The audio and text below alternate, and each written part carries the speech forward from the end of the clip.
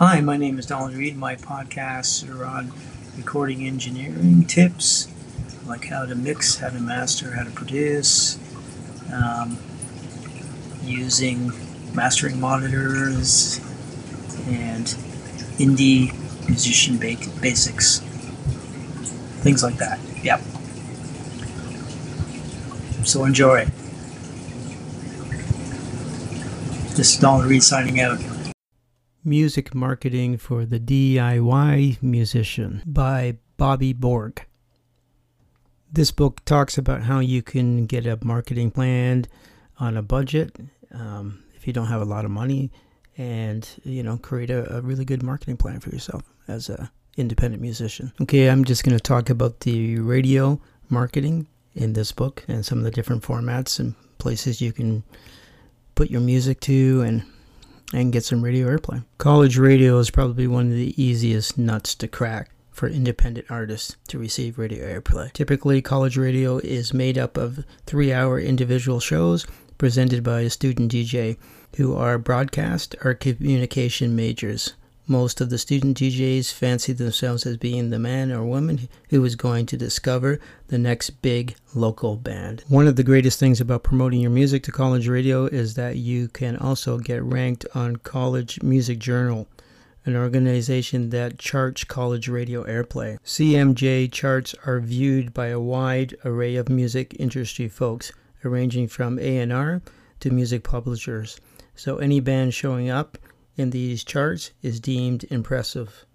To chart on CMG, you must convince at least 5 to 40 college stations, depending on the time of year, to add your record to its playlist and report you to CMG. This is no easy task. It requires organization, tenacity, and persons with great phone skills to make follow-up calls to stations that you service, but it can be accomplished. To arrange a charting campaign, you can get the pertinent station list from CMG or by searching online for something like CMG reporting college stations. Decide on a specific date on which you want to be added to the station's top playlist and put together a team of people to call the stations every week for several weeks. Maybe somebody from your fan club would be excited to help.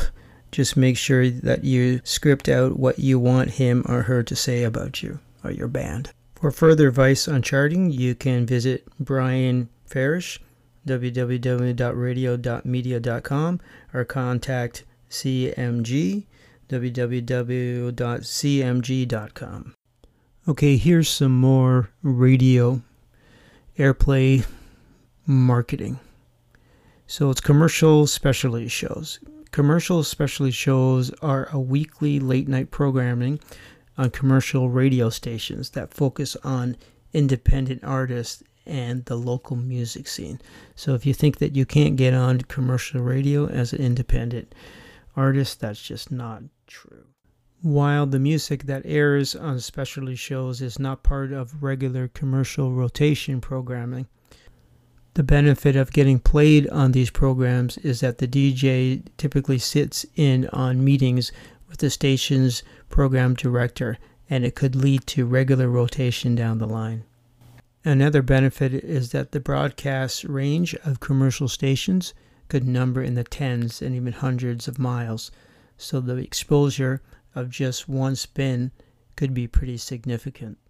The downside to commercial specialty shows is that they typically feature more alternative styles of music than they do pop music. Furthermore, since they get hundreds of submissions, it is unlikely that you will be played on any one particular station beyond 1 or 2 spins. Web radio stations are another way to get your music and brand exposed. To be clear, I'm not talking about a bigger commercial stations that broadcast online, but rather the passionate broadcasters who sit in their bedrooms or small studios broadcasting independent music from talented people just like you. You can take a look at Live 365, www.live365.com, and other sites like it that will play indie music. You can start your own radio station if you would like. To start your station, you can go to private radio, www privateradio.com. While there are just a few satellite service providers in the United States, in fact, Sirius XM Radio Inc. is pretty much it. Satellite radio is yet another medium through which artists can receive radio airplay. Satellite radio stations can be both ad-based and ad-free and provide a number of niche musics and talk programs that cannot be found on regular terrestrial radio stations. Smaller market, low-rated commercial stations. Peter Petro of Brian Ferris Radio Promotions says that these stations are far more accepting of indie artist music than major commercial stations in bigger markets such as Los Angeles, New York, and Nashville. Additionally, smaller market stations are more accepting of pop music and smooth jazz, which are the two formats that most college stations do not cover. While you have to reach out to tens of smaller market stations just to get one interest, you can succeed at getting airplay.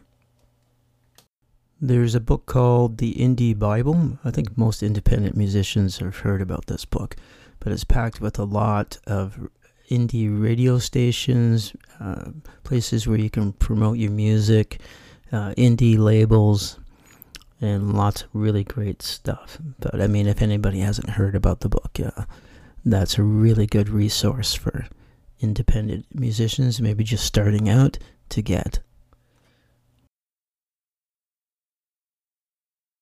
Okay, I think I'm going to stop there. I think I'll do some more of these later. Music marketing for the DIY musician.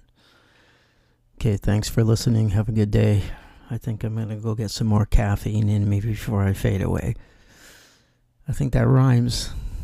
Have a good day. I think I'm going to get some more caffeine in me before I fade away. Okay, good. Take care. Bye now.